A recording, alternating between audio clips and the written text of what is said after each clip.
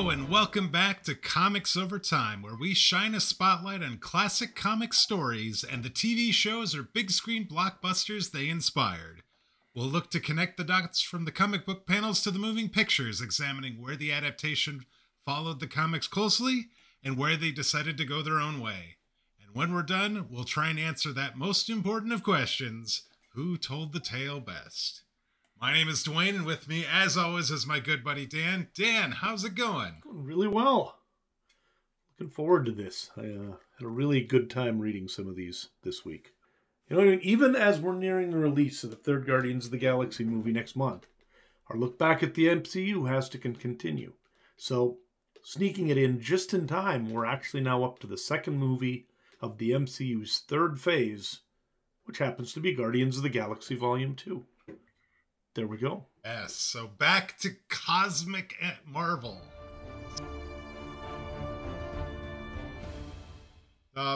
Before we dive in and talk about what was in the stack this week, we're going to talk about some comics news. And unfortunately, we had another big loss in comics this week. Al Jaffe, the Mad Magazine legend, has passed away at 102. It was reported on Twitter, actually by Tom Honges, who is dedicated to the Eisner Award-winning Hogan's Alley. He says, "I'm very sad to report the great Al Jaffe has died. He had celebrated his 102nd birthday just last month. An incredible legend. Rip to the giant of cartooning." And 102. In reading about this, holy mackerel! Yeah. He's been around a while. And what I didn't know is, along with being known for Mad Magazine, Al Jaffe also contributed to Timely Comics and Atlas Comics, which eventually would become the juggernaut Marvel Comics. Yep, absolutely. One of the people that I saw something on this about was actually Weird Al tweeted about this. He is a huge fan of Al Jaffe, and in fact wrote a little article that appeared in Mad Magazine in April of 2022, where he talked about how much of an influence Al Jaffe was. And in fact, he talks about the fact that he remembers finding this back issue from 1966 of Mad Magazine, where Al Jaffe had recreated the Hank Ketchum Dennis the Menace, only with Dennis the Menace walking in to show his mom a skull, saying, "Look what I found in Mr. Wilson's head," and talked about it being really twisted and violent and made him laugh uncontrollably, and that's probably where he gets his violent and twisted parody ideas from, or what kind of spurred the idea of doing parodies in that way, because it just really tickled his funny bone.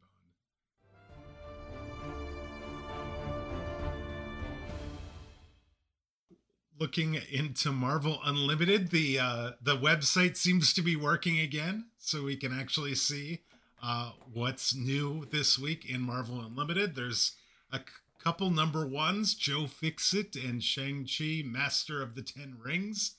Number ones are out this week. There's some issue 3s of Planet Hulk, Worldbreaker, Secret Invasion, and the Fantastic Four. But you wanted to spotlight the other number one that's available this week, and it is The Scarlet Witch.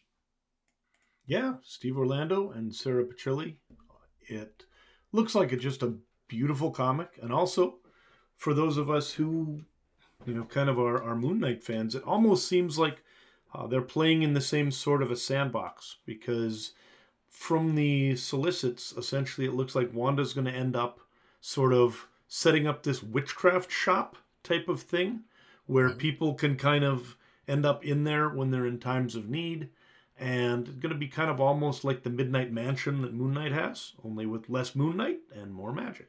So that sounds kind of fun. The cover that I'm looking at here looks really cool. That's Russell Dodderman, who we've seen him on the Thor stuff before. And then Sarah Pichelli on the inside art. I don't know if you remember, like, the first images of Angela, the angel, that we saw when we were reading the Guardians of the Galaxy stuff. Sure. That is her. Okay. So two really, really good artists doing the cover and the inside stuff. So a book that's worth taking a look at. That does seem pretty interesting. And you've got a recommendation for us this week as well. Yeah. Yeah, I may well be pulling through a lot of the stuff that I bought at C2E2 for a while, because I bought a ton of independent books and things like that. And one that I just finished this week that I really liked, called Breath of the Giant. It's a 150-page standalone comic. Tracks the journey of these two children who are trying to find a mythical giant on this journey so that they can resurrect their mother. It's got beautiful art, beautiful story. It's done by a guy named Tom Morel. It's evidently his first comic book.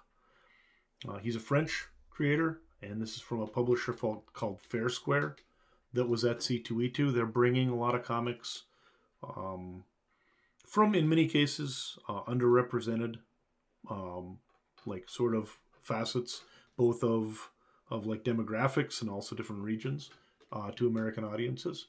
So this is a really fun comic. It is translated over, so it's in English and the like.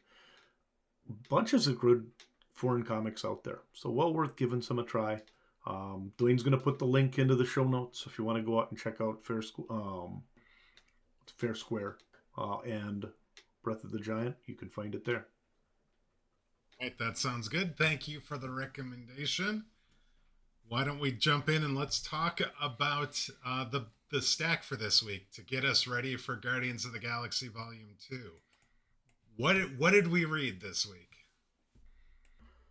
I kind of just got you this buffet big of comics. Sure. That's what it felt like. I was full by the time I finished these books. Yes. It's either a buffet or I was just pulling random stuff out of the fridge and feeding you whatever was around. I'm not sure. But we read 3 different groups of books. We read 3 Thors, 132, 133, and 228. We read about 8 Avengers comics, 112 through 115 and 120 to 24. And then we read 4 Strange Tales comics, 178 to 181.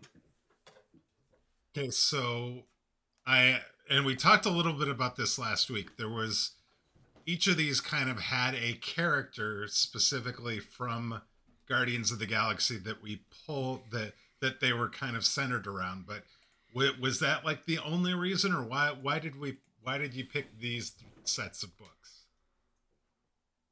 So the early Thors are just kind of cool because those are Stan Lee and Jack Kirby. So getting in at least a few of those every once in a while is always good. But also, that's the first appearance of Ego in 132 and 133, and it's its origin in 228. So that's a pretty good introduction to who Ego is in the comics, which may or may not be who he is in the movies. I don't want to say too much quite yet. Avengers, those books were the first appearance of Mantis, and it gave us at least the beginnings of her origin. And I think in some ways, this is another of those from what weird beginnings type of things. You would not think that she would be an important cosmic character looking at where these came from and who this character was at the beginning, right? And then Strange Tales 178 to 181, we're going to be seeing a lot of Adam Warlock over the next few weeks, leading into Guardians 3. 180 is the first appearance of Gamora, and it's also these Strange Tales books are kind of a good introduction to Adam Warlock and some of that side of the cosmic universe. So that's why I sent them to you. I'm hoping that with all of these different creators and weird storylines jumping all over, you're not just going to yell at me. So we'll see how it goes. Before we dive in and talk about these comics in particular, we usually do a creator profile, and it looks like you've got somebody singled out for us for this week. Who are we talking about in this week's creator profile?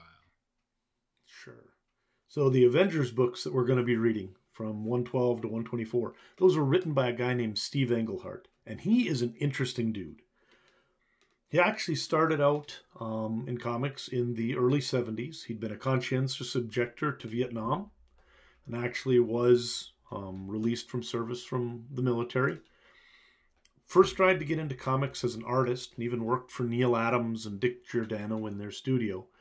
But he relatively quickly found his place instead as a writer and really never looked back. So Englehart, past the first maybe couple years of his career, he didn't do any more art. He has some inking credits and stuff, but mostly settled in as a writer and was fantastic. He actually helped to create the first sort of unofficial DC Marvel crossover when he started writing. And this sort of shows you who this guy is, that within a year or so of breaking in at Marvel, he and his buddies were hanging around figuring out a way that they could take their own characters, stick them into Marvel and DC comic books, and then have them wander around doing a backstory that starts in essentially Amazing Adventures, which is a Marvel book that was written by Englehart, where him and some of his friends are going to this sort of like little parade. And then in a DC book a month or so later, the same characters are talking about going to that parade or are at that parade. And then back at Marvel another month or so later, it finishes up in a Thor book where, so it goes from Amazing Adventures to JLA and then back over to Thor, and it's the same story. So what they did, and they did not ask if they could do this, because Marvel and DC hated each other. They'd never allow it. This didn't seem like something they would sign off on. Just sort of wove it all together, and nobody noticed until it was too late. So they, in the early 70s, implied that somehow there was a shared universe there between the two, even before there ever were any real crossovers. Fans loved it. He also snuck Mantis, who we're going to be looking at today, into DC after he moved there, because he created Mantis, wanted to keep using the character, so he just sort of renamed her and changed a couple of things and just kept using her over at DC. His Batman and Mr. Miracle runs were some of the favorites of mine as a kid. His Madame Xanadu comic with Marshall Rogers was the very first DC direct market only title. I was only actually 12 years old when that came out, and it had this sort of salacious poster or centerfold of Madame Xanadu in it. So, still one of my favorite comics. I still have it. Okay. But Englehart, though, is just absolutely brilliant. He's a loose cannon. He was always fighting with his editorial. He quit both Marvel and DC more than once over various things. He was very concerned with getting credit for the things he created. He was very concerned with getting paid decently. And he was willing to walk if he didn't get the things he wanted. And then he'd go off and write books or do something else. He also seemed to revel in doing these things he wasn't supposed to.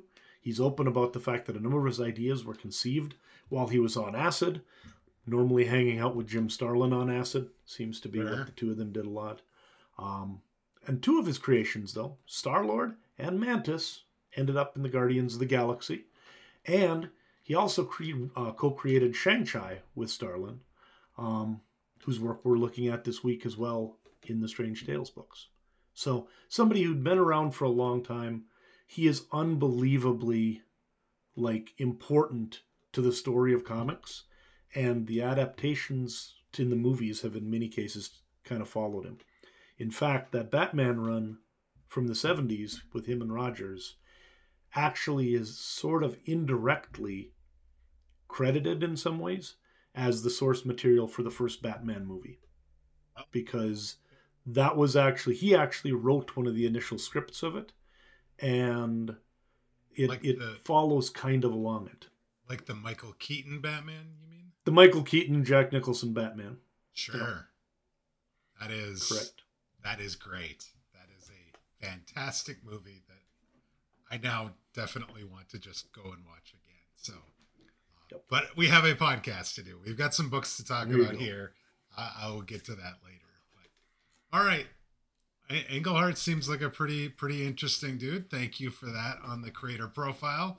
Let's dive in and let's talk about Thor 132, 133, and 228 and Ego, because this was actually really interesting. And these are from quite a ways back, aren't they? These books were published in 1966, and They're some of the earliest Thors in his own title, because Thor actually started out in Journey to Mystery, and then it eventually became Thor. Written by Stan Lee, drawn by Jack Kirby. It's inked by Vinnie Coletta, who most people who are big Jack Kirby fans will tell you is the worst inker of Jack Kirby. They hate Coletta's inks more when he's at DC than when he's at Marvel, but nonetheless. Lettered by Stan Rosen, and the colorist we don't exactly know, because it was not actually documented by Marvel who did the coloring back then. Then the last book, 228, is actually from 1974, written by Jerry Conway, drawn by Rich Buckler and Joe Sinnott, lettered by John Constanza, and colored by Stan Goldberg. So, those are our books. 2 early ones, 1 slightly older one. And in these 3 stories, though, all from the classic years of Marvel, we're going to see the first appearance of Ego the Living Planet, and then eventually we're going to learn his tragic origin story. So, Thor starts out actually in issue number 132 by facing off against an invasion of Earth by a group called the Regellians, right? Mm-hmm. He defeats their super robot as he's he attacks their mothership, and they send this robot that can't be defeated. He defeats it, and then starts visiting with them for whatever reason, and actually they're like, you could beat us up, but there's a bigger problem to deal with in the galaxy. And he agrees to go and take a look at this threat out in a black galaxy in exchange for them calling off their invasion if he can defeat whatever's there. So Thor is then given an accompanying Regellian recorder robot. If we ever read the Hercules miniseries from the 80s, he also has a Regellian recorder robot. They're kind of awesome. Okay. I love those recorders. But they actually find this massive bioverse with a living planet at its core. At the end of that, we just sort of see a big 1-page picture sort of the planet. And it's this planet with a face in it, and then all sorts of weird stuff going on around the outside. It's in kind of black and white, and it's actually a collage. So we'll talk about that a little bit. It's very different than normal comic book art.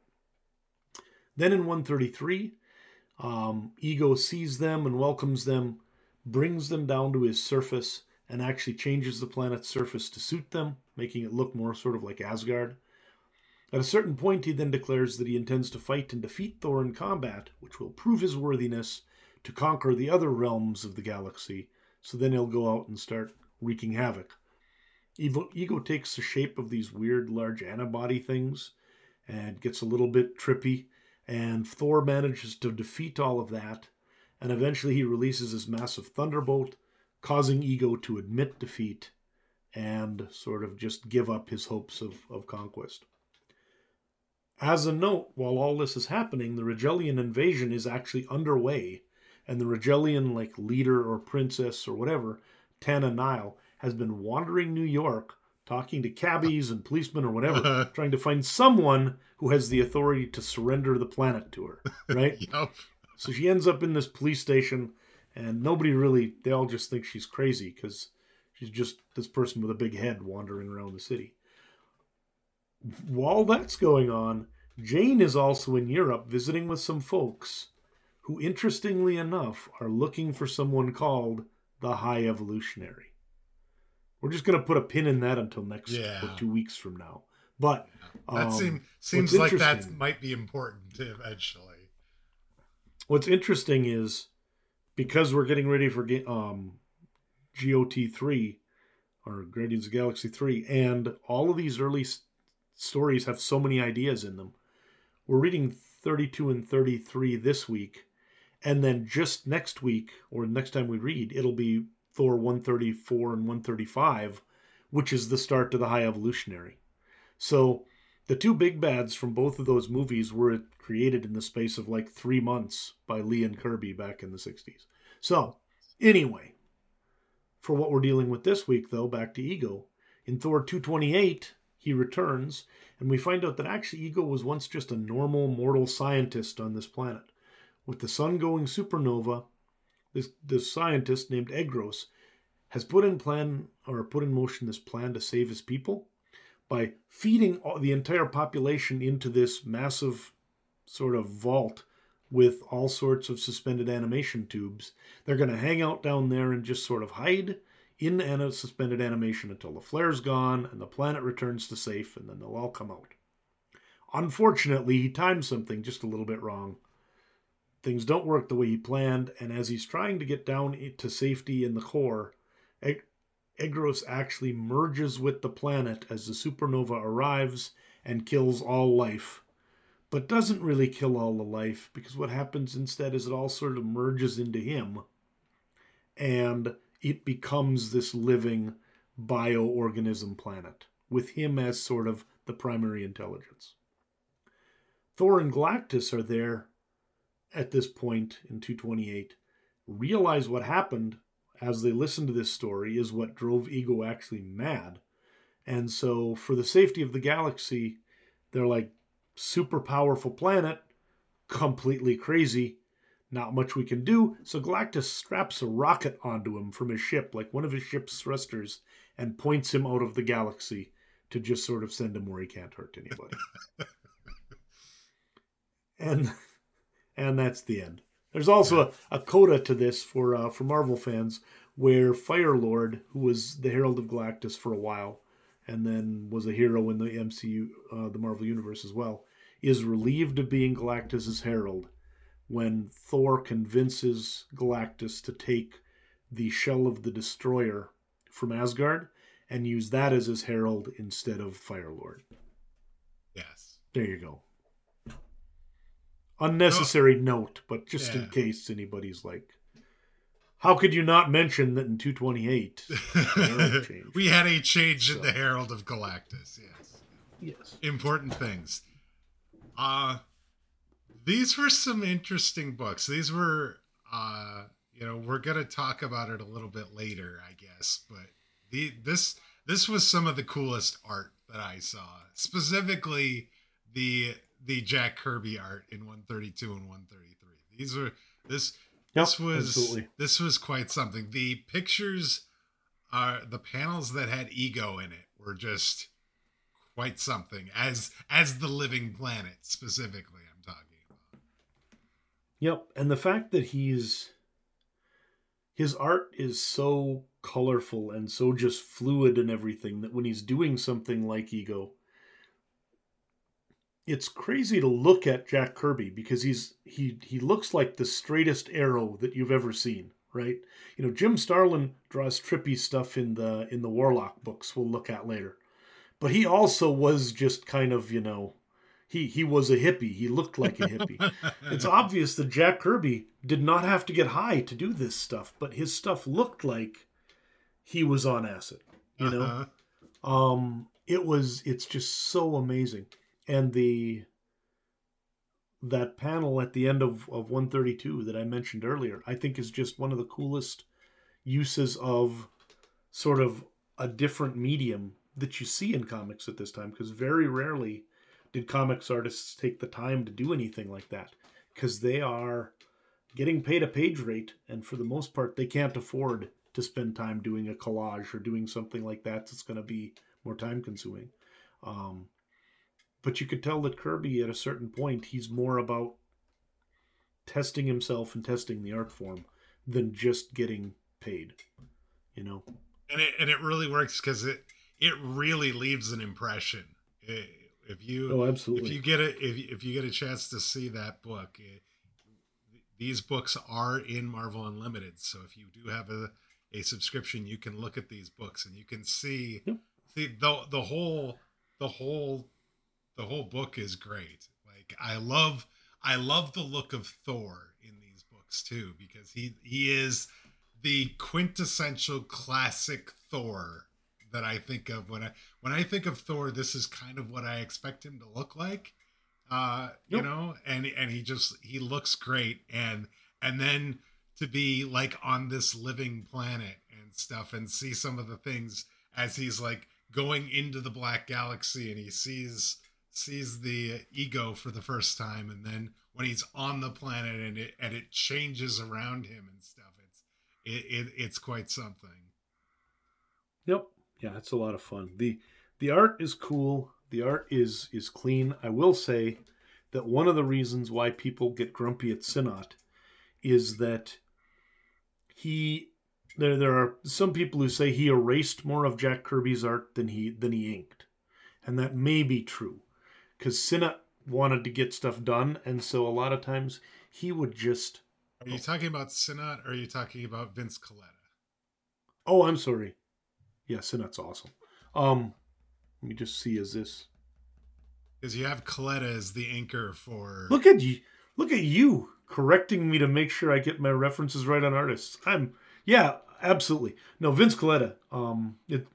So the crazy thing about the art, and I agree, it looks great, but it does also probably not look as good as most Kirby art to this time, because Colletta was known for taking an eraser to a lot of Jack Kirby's stuff, because Kirby had pretty detailed pencils, and Colletta just wanted to get things done. So he would sort of ink it how he wanted, and a lot of times, especially like the backgrounds and stuff like that, if you look at the Kirby Crackle, as it's called, like the background radiation and stuff in these, it's not nearly as intense or as complex as it is when somebody else inks it. Yeah, or when Kirby inks it himself. So yeah, it's most of the foreground characters like Thor and the Regellians and whatever he does fine on, I guess. But a lot of the technology and stuff like that, he just didn't have any interest in doing all of it. So I'm glad you liked the art, though. I did. I might have a reputation of not enjoying some of the like classic artists, and because it's sometimes difficult to follow a little bit. Sorry, George Perez, but I did really enjoy the art in particular 132 and 133, the Jack Kirby art. I thought it looked fantastic. Cool. And like the other thing is the Regellian recorder guy was great too, because like he looked like a robot, and like it was just sort of like, I don't know, it was like you could just look at it, and even without reading, you'd know, hey, here's like real Thor, and here's this like android automaton thing that is with him, because even without reading it, you could just tell because of how it looked that it was like always like straight, he no slouching, no movement really. It was just sort of there and doing things. I think, I mean, this is 10 years before C-3PO, but he's very C-3PO in the way he acts, and there's just there's a drollness to him that just is very. You could, if somebody told me Lucas based C-3PO off of one of the Regellian recorders, I would not be surprised. Right. I have no evidence that's the case, but it wouldn't surprise me. So anything else on these Thor books, or should we move on and talk about the Avengers? I think the main thing to keep in mind going into the movie is we all know that Ego is just a guy who's turned into a planet by an experiment gone wrong during a solar flare. He's absolutely not, say, a celestial being or a god or anything like that.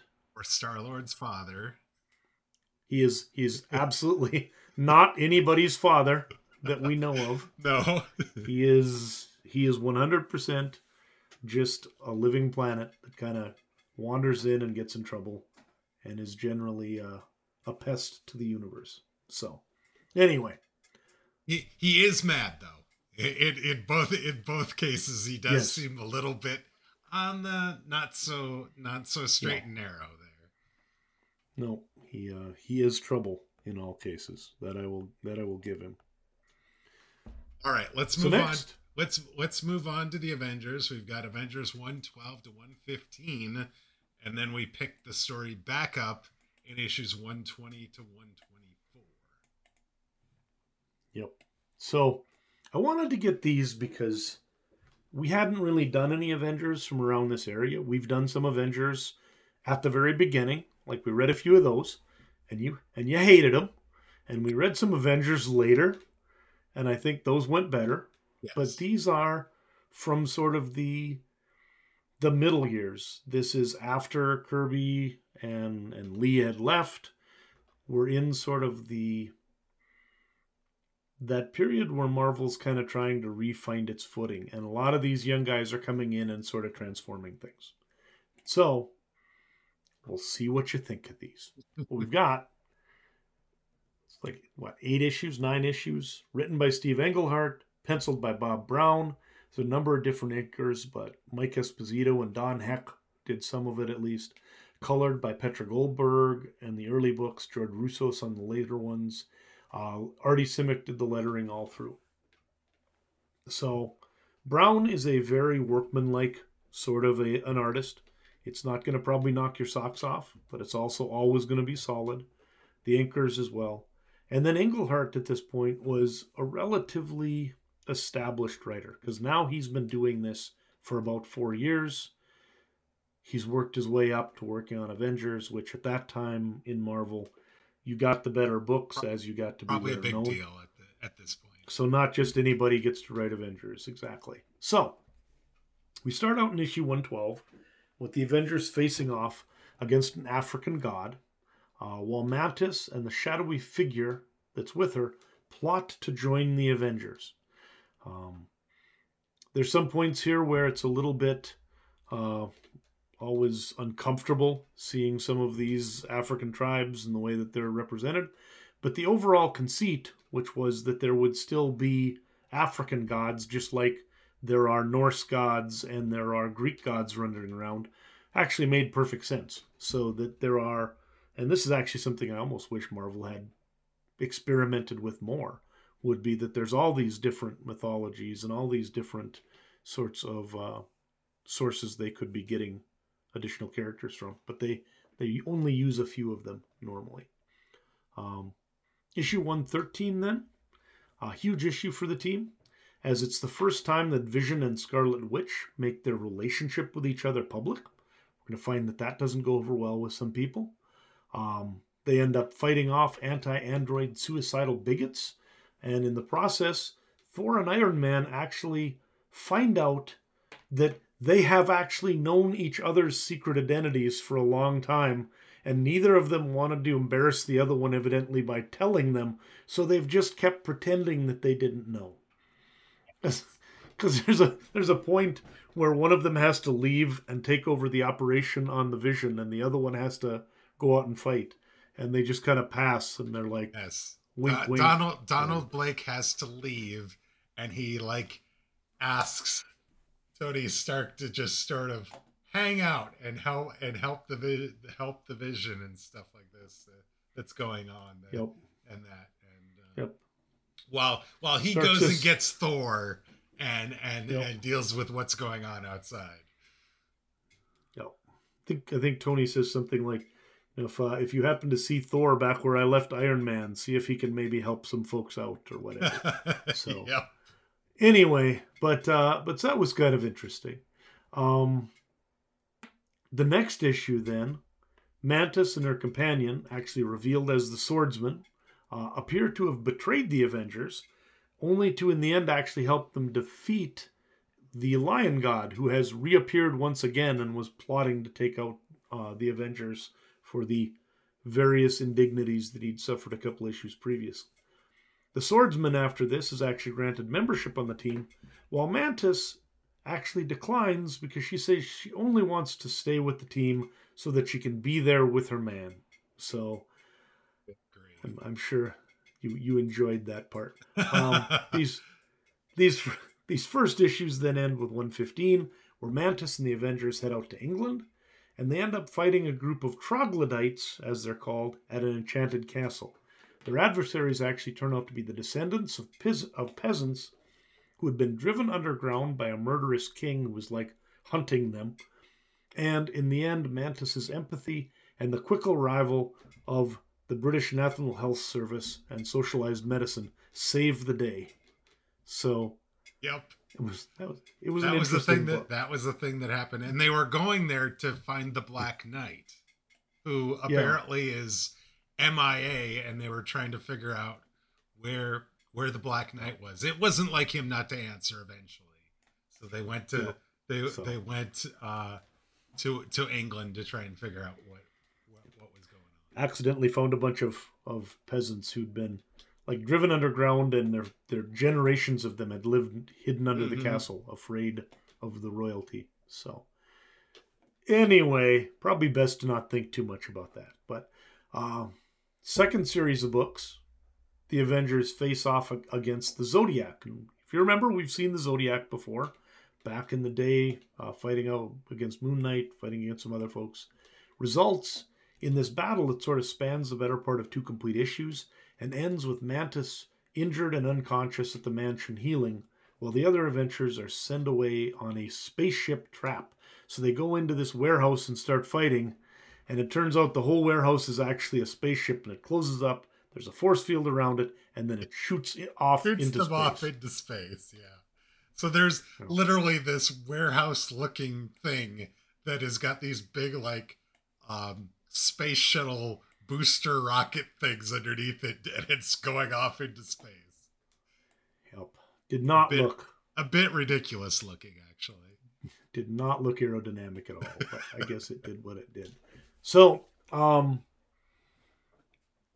series of betrayals then result in Libra from the Zodiac actually coming to the rescue of Avengers in one of the Zodiac spaceships.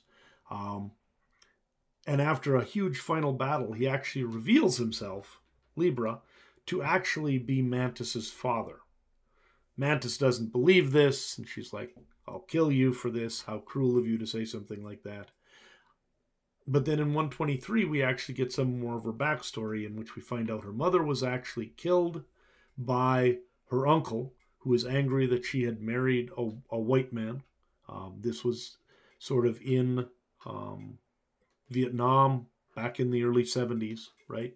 During the war or after the war. She was raised by monks who also care for her blind father. He was blinded during the attack that killed his wife. She doesn't believe any of this story, but the swordsman does, and he actually takes off to take vengeance on the man who killed Mantis's mother, who awkwardly was his former employer.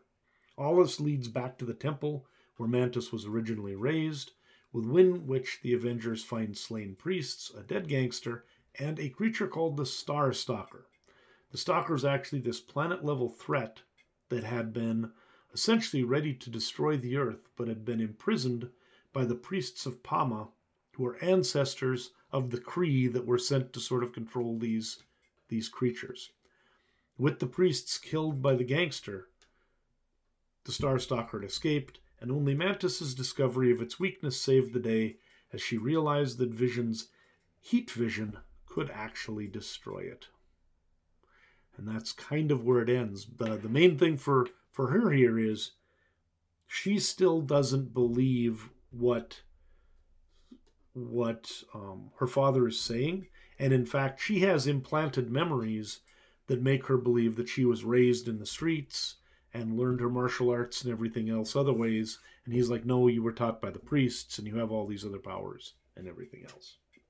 So we need more books to this. So this is our introduction to Mantis, but we're not even getting to the Celestial Madonna stage of everything or any of this. And I feel very bad that I don't have a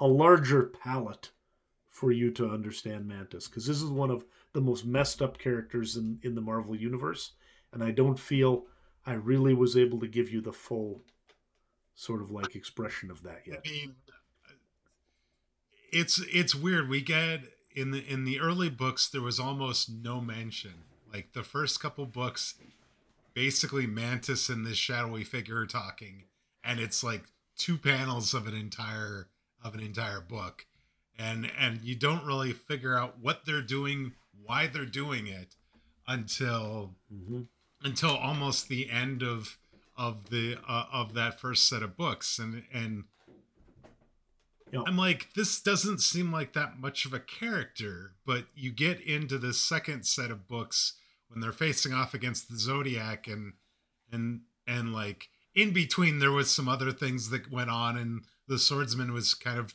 trying to prove himself to be a legitimate like avenger and all this sort of thing, and she was just sort of there, and like you couldn't necessarily tell that she had powers, but you kind of felt like she did, and like to what extent would they get used, and you really started to see like she seems like she's actually quite a badass actually, and like it's really weird because yeah, there's a lot going on there, but it feels like there is a lot more, like we're peeling the layers off an onion and we're only like 2 or 3 layers down, and we got like a dozen or 2 dozen more to go through.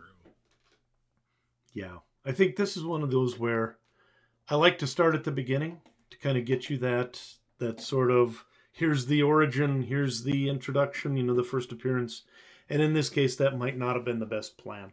The problem is where to start that wouldn't have you confused out of your mind. I don't know.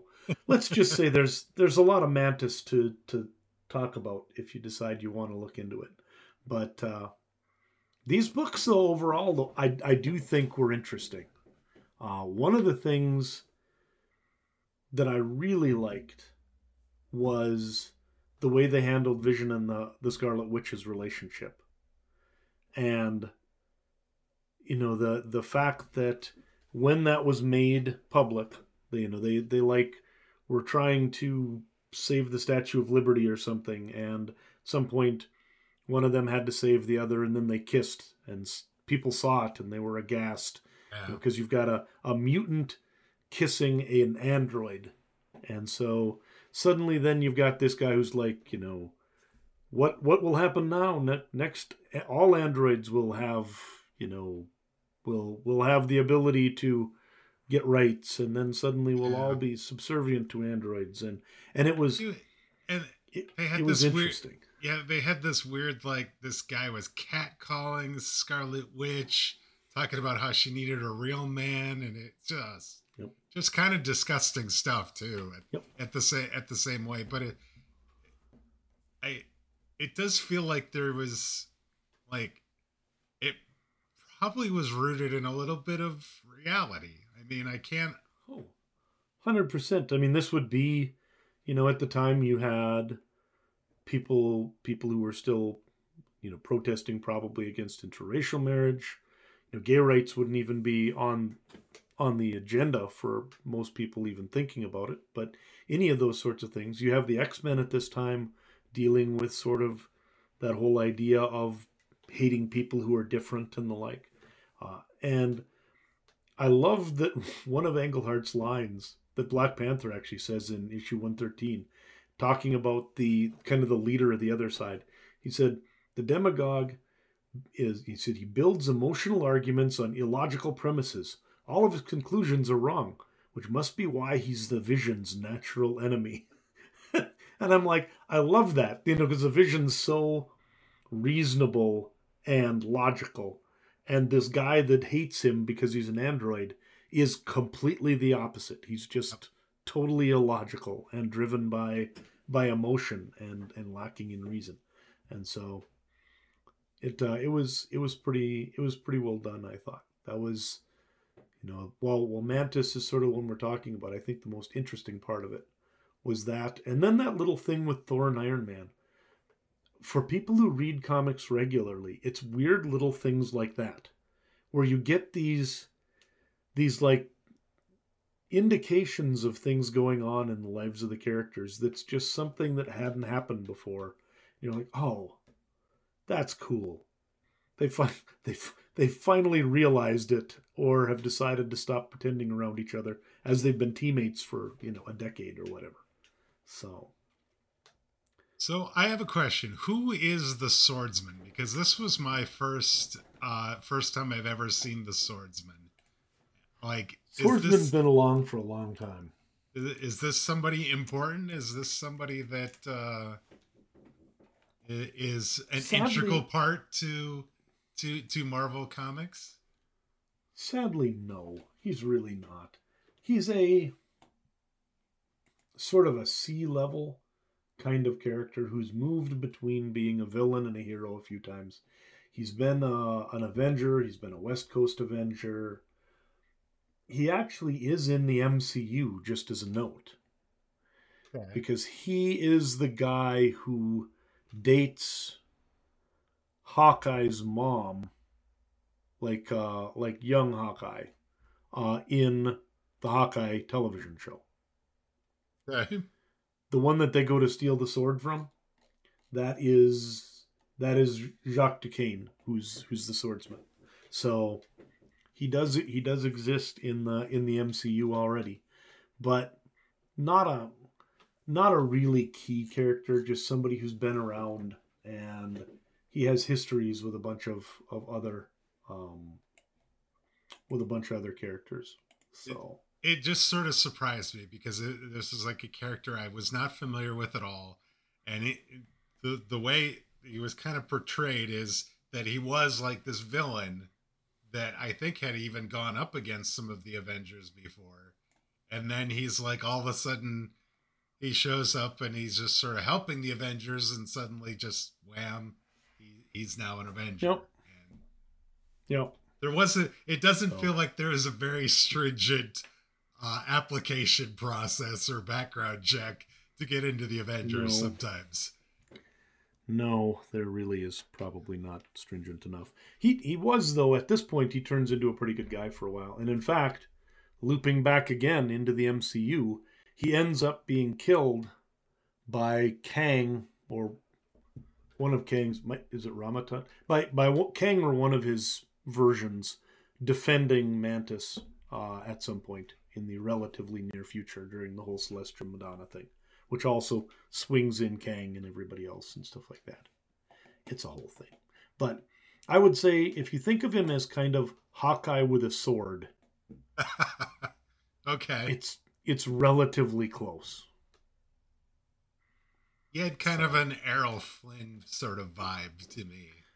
he absolutely does. They've talked about that some. I mean, he the character's patterned on Errol Flynn, and yeah, absolutely. So it was interesting stuff. So then my last point was just kind of the when did comics get so political, Dwayne? What is going on? All I wanted was to read a nice superhero comic story, and here's all this politics stuff that was in it. What is going on? They've always been that, as you know. It That is what my statement is. They've always been that way. We just didn't necessarily maybe notice it for a while, but especially with guys like Englehart. Oh my God, all of his stuff. I mean, it's constantly something or other, and the National Health Service coming to the rescue was the best though. That's classic Englehart. Anyway, Let's move on to the last story because I think out of the three stories, I think this one was my favorite. This is Strange Tales number 178 to 181. yeah, man, yeah. So these should have been your favorite books, in my opinion, because these are some of my favorite books ever. I absolutely love the Strange Tales, Warlock stories, and a lot of the ones we're going to be reading in a couple of weeks as well. So all of these Jim Starlin books, they're not a quick read, as you might have noticed, because Well, they Jim are not. Starlin likes his words. I He mean, there's a does. lot of text in these. Yeah. And there's a lot of concepts because it's all about like religion and revelation and all this other stuff. So it's only 4 books, but the recap takes a little while. So bear with me here. So we start out with a really long recap where Adam Warlock kind of has his story told from beginning to end to catch people up. because this book was actually the first reappearance of Warlock after a little bit of time away from comics. After that recap, we find Adam Warlock sort of standing with a woman running toward him pursued by hunters, and he tries to help her and save her. The hunters actually manage to kill her, though, and when they go away, he then wants to follow them. He resurrects her to ask about her killers, and she tells him about the Magus and his corrupt Universal Church of Truth. Warlock quickly learns that the Magus is, in fact, another aspect of himself, and he starts to search to try and find this other part of himself and defeat him or do whatever he needs to do. He relatively quickly ends up captured by the church, ends up in a cell, and tells his fellow prisoners this story of Grak and Bach, and essentially the idea of somebody's always going to be the leader, and the leader's always going to have power, and the power's always going to corrupt them. And if one leader falls, then the guy who defeats him usually turns into someone just as terrible. So don't let anybody lead you. Just lead yourselves, right? At that point, he then refuses to lead a revolt because he's like, no, I just told you, you don't need a leader, right? But then he leads their revolt just by wandering around and making sure it works. He defeats the main captain of the ship, Autoclytus, by allowing his soul gem to steal the captain's soul. And then Adam and the troll Pip sort of zoom away from this ship. He'd met Pip when he was in the slave pits, and head for the church homeworld. There they're invited into an obvious trap by the sultry church leader called the matriarch. If you think of her, you can kind of think of like the Pope, only sort of like the looks and mannerisms of Marlene Dietrich circa cabaret times, right? Okay. Warlock, she is very weird. Warlock actually finds out the Magus is not an aspect of himself that's been cut off or a twin or something. It's actually his future self. After which he's then trapped again by the matriarch and put on trial. As Warlock is convicted and shows his contempt for the Magus' court by blowing pretty much everything up, Pip heads off to get a beer and ends up meeting the now familiar green girl who is determined to kill Adam Warlock. We have not got a name for her. We don't know who she is yet, but I bet you can probably guess considering where this episode's been going. So stick with me here. After stealing the judge's soul, Warlock actually ends up regretting that he's done that again because he's trying not to steal souls. That's kind of his thing. And then he ends up in front of the matriarch. She sends him out to be re-educated or indoctrinated. And the last issue then is full of this weird clown stuff and just crazy, I don't even know what to call it. It's sort of him being re-educated, and it's sort of you got something? No, so he's being re-educated, and like the people that he's seeing in this like re-education exercise, he realizes like in his head that he's being manipulated and trying to be indoctrinated into this. So he looks at them as clowns.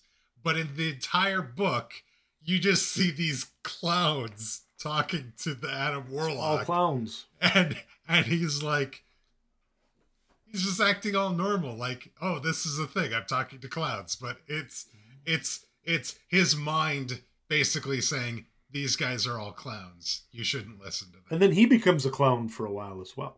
So yes. That's not good. It's so weird. It's pretty weird. We find out, though, as she's trying to find him, because they're Pip and this green girl, who we find out is Gamora, the most dangerous woman in the galaxy, actually are stalking the palace looking to try and find Warlock. And they find him. They all get away. They turn a corner, and they find the true big bad, the real live Magus, who had kind of looked like Bob Ross for most of the first probably 3 issues, because he was disguising himself so that Warlock wouldn't know what's going on so much. And then he takes off his disguise, and now he looks just like Adam Warlock, only Adam Warlock is sort of golden, and he is more purple. And that's how you can tell them Yeah. apart. He's like sitting on a throne, just like, all right, I'm going to get you guys now. And that's where it ends. That's where it ends. Not really. It continues, but that's right, where I had you end. That's where this set of books ends it. So there you go. So you like these?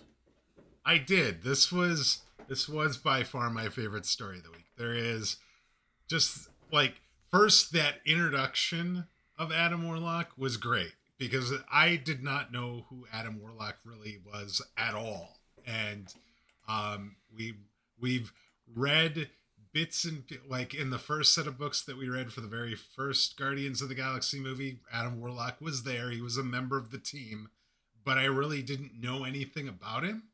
And so this like first like 6 or 8 pages was a recap of like who Adam Warlock was and like how he came to be like against the church and all this sort of thing. And it was like a recap of like 4 or 5 different sets of books that different book little story runs in several different books to kind of bring you up to speed. But I knew this was like a Gamora story. So I was like, okay, so where's Gamora at? And then there's like this girl right at the beginning, and she's wearing all green, by the way. The woman that he first sees, she is in all green that gets hunted by these hunters and then ends up dying right away. I'm like, wait a minute, is that Gamora? Did she just die like 5 pages into this story? Is she like going to get resurrected and suddenly become green or something? It just didn't make any sense to me. And I just like, I kept going. And, I'm like, okay, so now we've got this Magus and he's like some version of Adam Warlock. And so the story was kind of interesting and the artwork is very trippy throughout all of this too, by the way. And, yes, seeing all the lengths that the matriarch was going through to try and first kill Adam Warlock. And then she's like convinced that, no, I shouldn't kill him. I need to control him and indoctrinate him and get him get control of him, because if I can get control of him, then I get control of the Magus, and then I have complete control of the Church of the Universal Truth. And that whole 4th book with the clowns and stuff, I then, in between their book 3, actually see Gamora, and I'm like, okay, now this starts to make sense where Gamora plays into this. But there was a lot here, a lot of words, but it was interesting. And like I said, it was a character I didn't know much about, and now I feel like I've got a lot more info on him. Yeah, these early ones do turn out to be Adam Warlock stuff. The other thing that's going to be awkward that I had not considered is that 4-page like recap you read. That recaps in many cases the stuff we're reading 2 weeks from now. Because the story of the High Evolutionary is in many ways the story of the early days of Warlock. Okay. So we'll see some crossover on that actually. But if you wanted to continue this story, by the way, Strange Tales moves to doing something else. I think it's Doctor Strange after this, and this Strange Tales 181 then finishes up or continues in Warlock number 9. So Warlock actually published from 1 to 8, and then it quit. And then a couple of years or whatever later, it came back with Starlin in Strange Tales for like 4 issues. And then they didn't make another Warlock number 1. They just recontinued the Warlock series from before with number 9.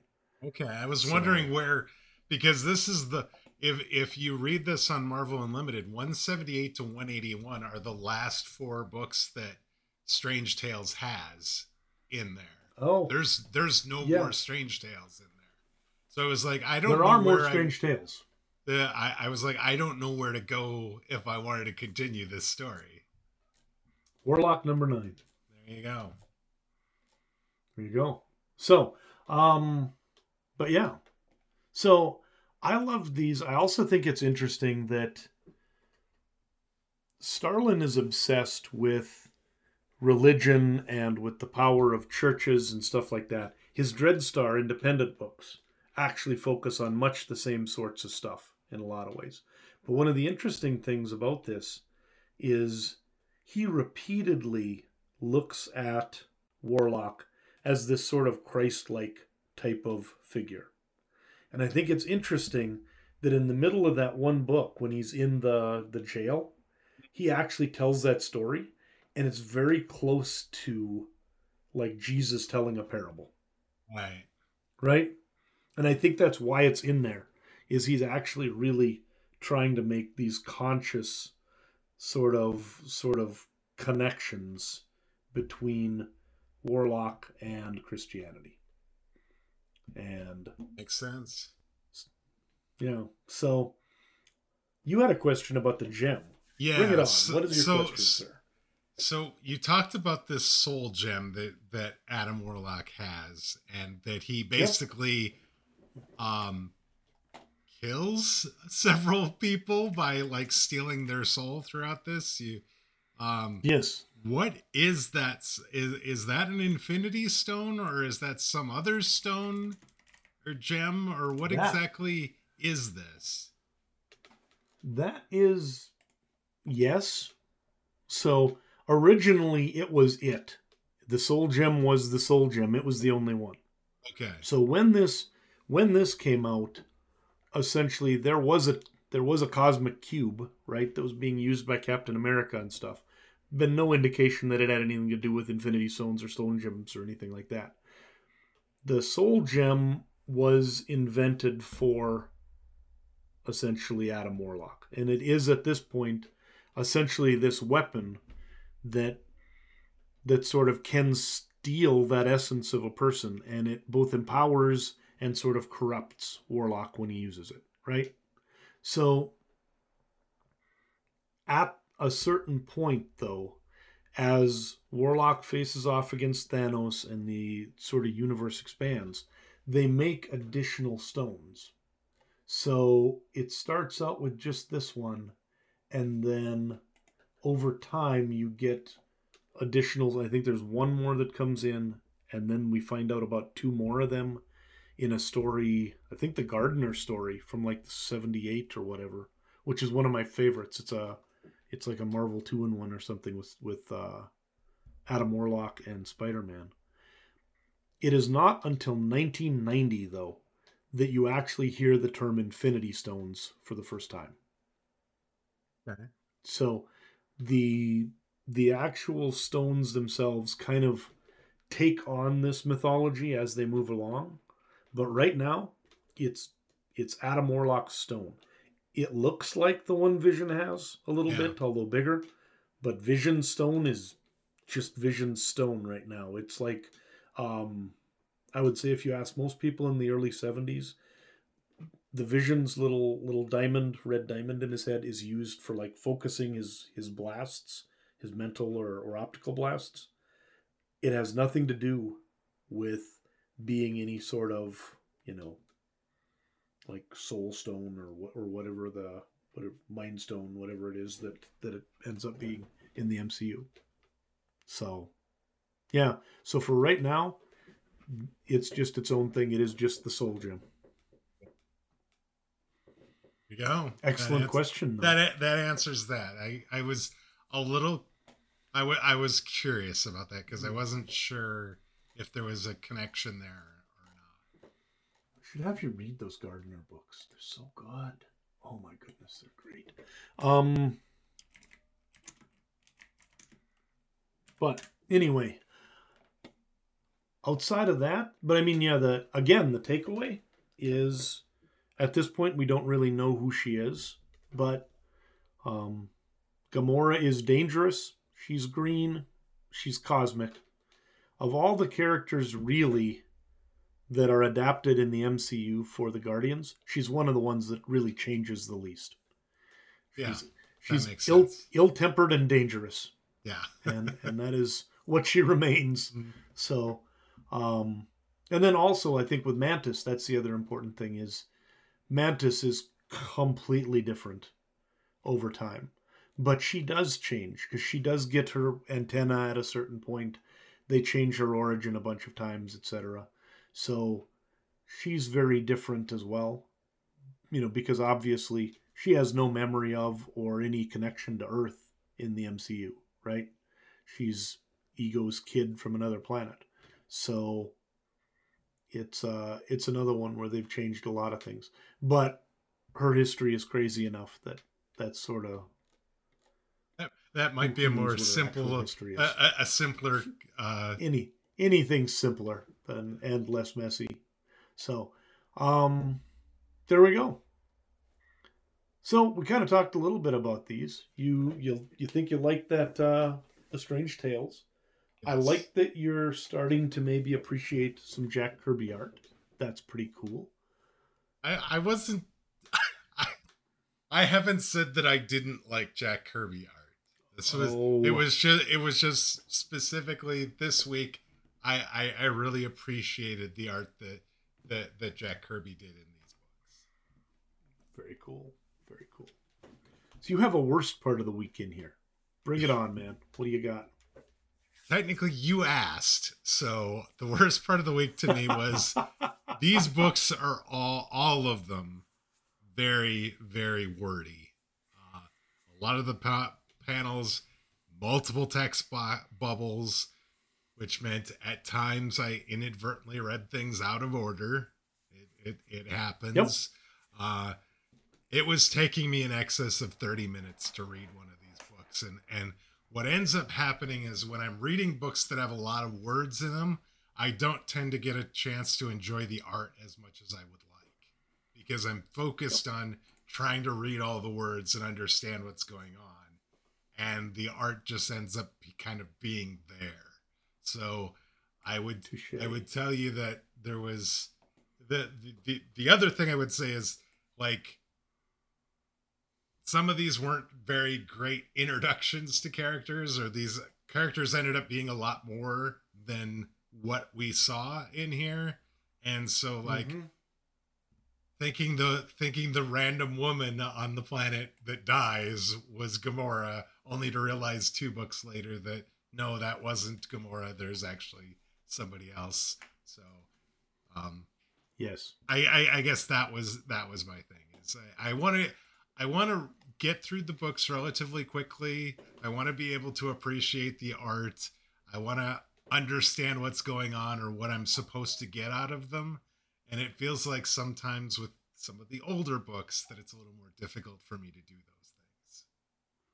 Yeah. Which the interesting thing is your desires now, as someone wanting to be able to do your work for the podcast and still live your life, right, conflict with the fact that when I was young, books that had more writing, books that took longer, I mean, I felt like I was getting more for my dime. I was getting more for that 50 or 60 cents I was spending on a comic book if, it took longer to get through it. So there was a time back in the 60s and in the 70s where if someone had done a book that had as few words in it as you get in modern ones, people would have complained.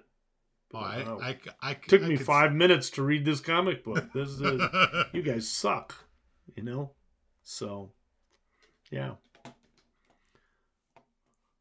I don't have anything else really for you, though. That sort of covers it. We've got a look at 3 of the characters who are going to be featured in the movie we're watching next week, and now we wander out and take a look and see what we think.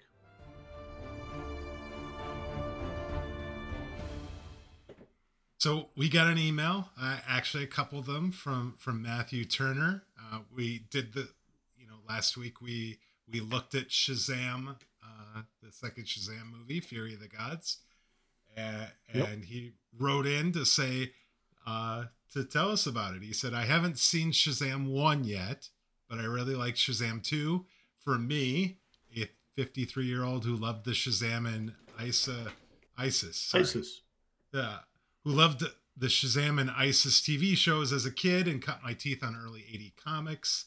it was one of those where I enjoyed watching it in the moment, but when it was over, thinking about it in the hours and days that followed, I really appreciated it even more, and I want to see it again.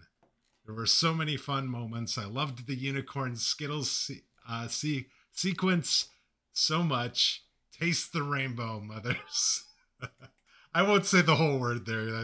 That's a little inappropriate for small children, I suppose. Yeah, which he says inappropriate, but also hilarious. He also mentioned that wife and I thought Black Adam was terrible, so bad. Decent story, actors, and effects, but the script, directing, editing were just terrible. So, yeah, I think that the sad fact is that the postmortem right now on Shazam 2 is not good in terms of its box office, its overall critical reception, everything like that. I think it's a movie that's going to do pretty well long term, though, in terms of people enjoying it and it kind of holding up over time. Because I thought it was fun. Also, how do you not know ISIS? Sometimes I know that 10 years that separates us seems like a gulf that can never be crossed at some point. So I also know ISIS, Joanna Cameron, absolutely just wonderful. I loved those shows when I was a kid. Still actually have watched. I have the DVD around here someplace. So it's good stuff. Thank you, Matthew, for sending those comments in. Really appreciate you reaching out and letting us know your thoughts on Shazam 2. All right, and with that, looking ahead to next week, we're back in the movies. We're going back to Guardians of the Galaxy Volume 2. Yep, I'm actually looking forward to seeing. Now we get that little bit more of an idea of who Ego is in the movie or in the comic books and the like. I haven't rewatched this one more than a couple of times yet, so it's going to be interesting to go back and watch it a little bit more closely.